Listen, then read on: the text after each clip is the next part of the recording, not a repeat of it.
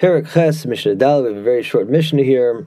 Mishnah presents a ruling that pertains to forming a Chavura group for the Korban Pesach. And normally, once a group is formed, if several people register for Korban Pesach, the assumption is that they're going to eat the Korban Pesach together as one group.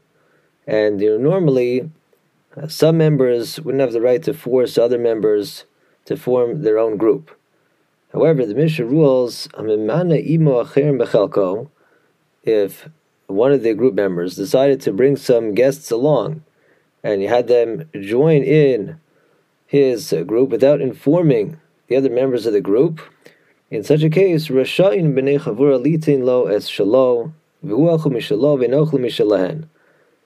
The other members who were uninformed of these other guests have the right to say to the one who invited the additional members that, okay, no problem, we'll give you your portion, which you'll have with your guests, and we would like to stay in our private group. We allow them to do this, given the fact that the inviter didn't inform the original members of the group that it was bringing these additional people.